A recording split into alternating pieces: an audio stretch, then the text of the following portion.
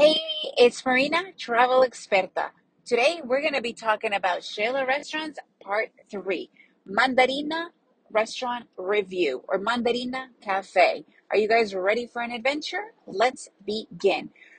So, if you have been listening to the other episodes about restaurants in Xela, make sure you go and check those out. Also, go and listen to the Xela overall What to Do podcast in general. I mentioned earlier that the majority of the restaurants are all in Zone 1, which is all very walkable, close to the Parque Central area, the cathedral. And up to this point, we've been looking at different restaurants and been very unimpressed until we found Mandarina.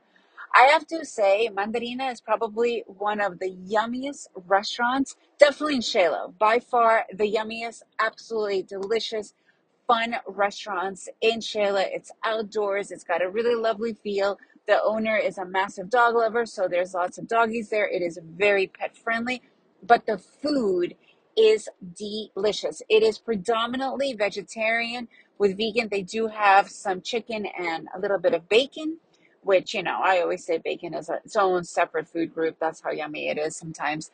But anyways, the food is probably 90% vegetarian, and you could even make it vegan, but it is really, really tasty. Like, to the point where it's probably one of the yummiest restaurants we've had in Guatemala in general. So if you have a chance to visit and eat in Mandarina, I highly recommend it. It's also a great place for digital nomads.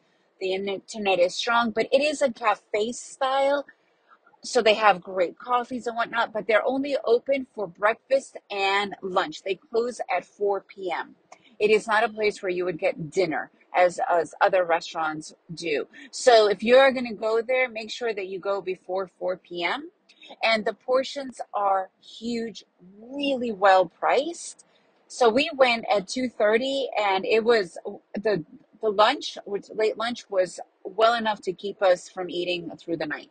So that's how yummy it was. That's how big it was.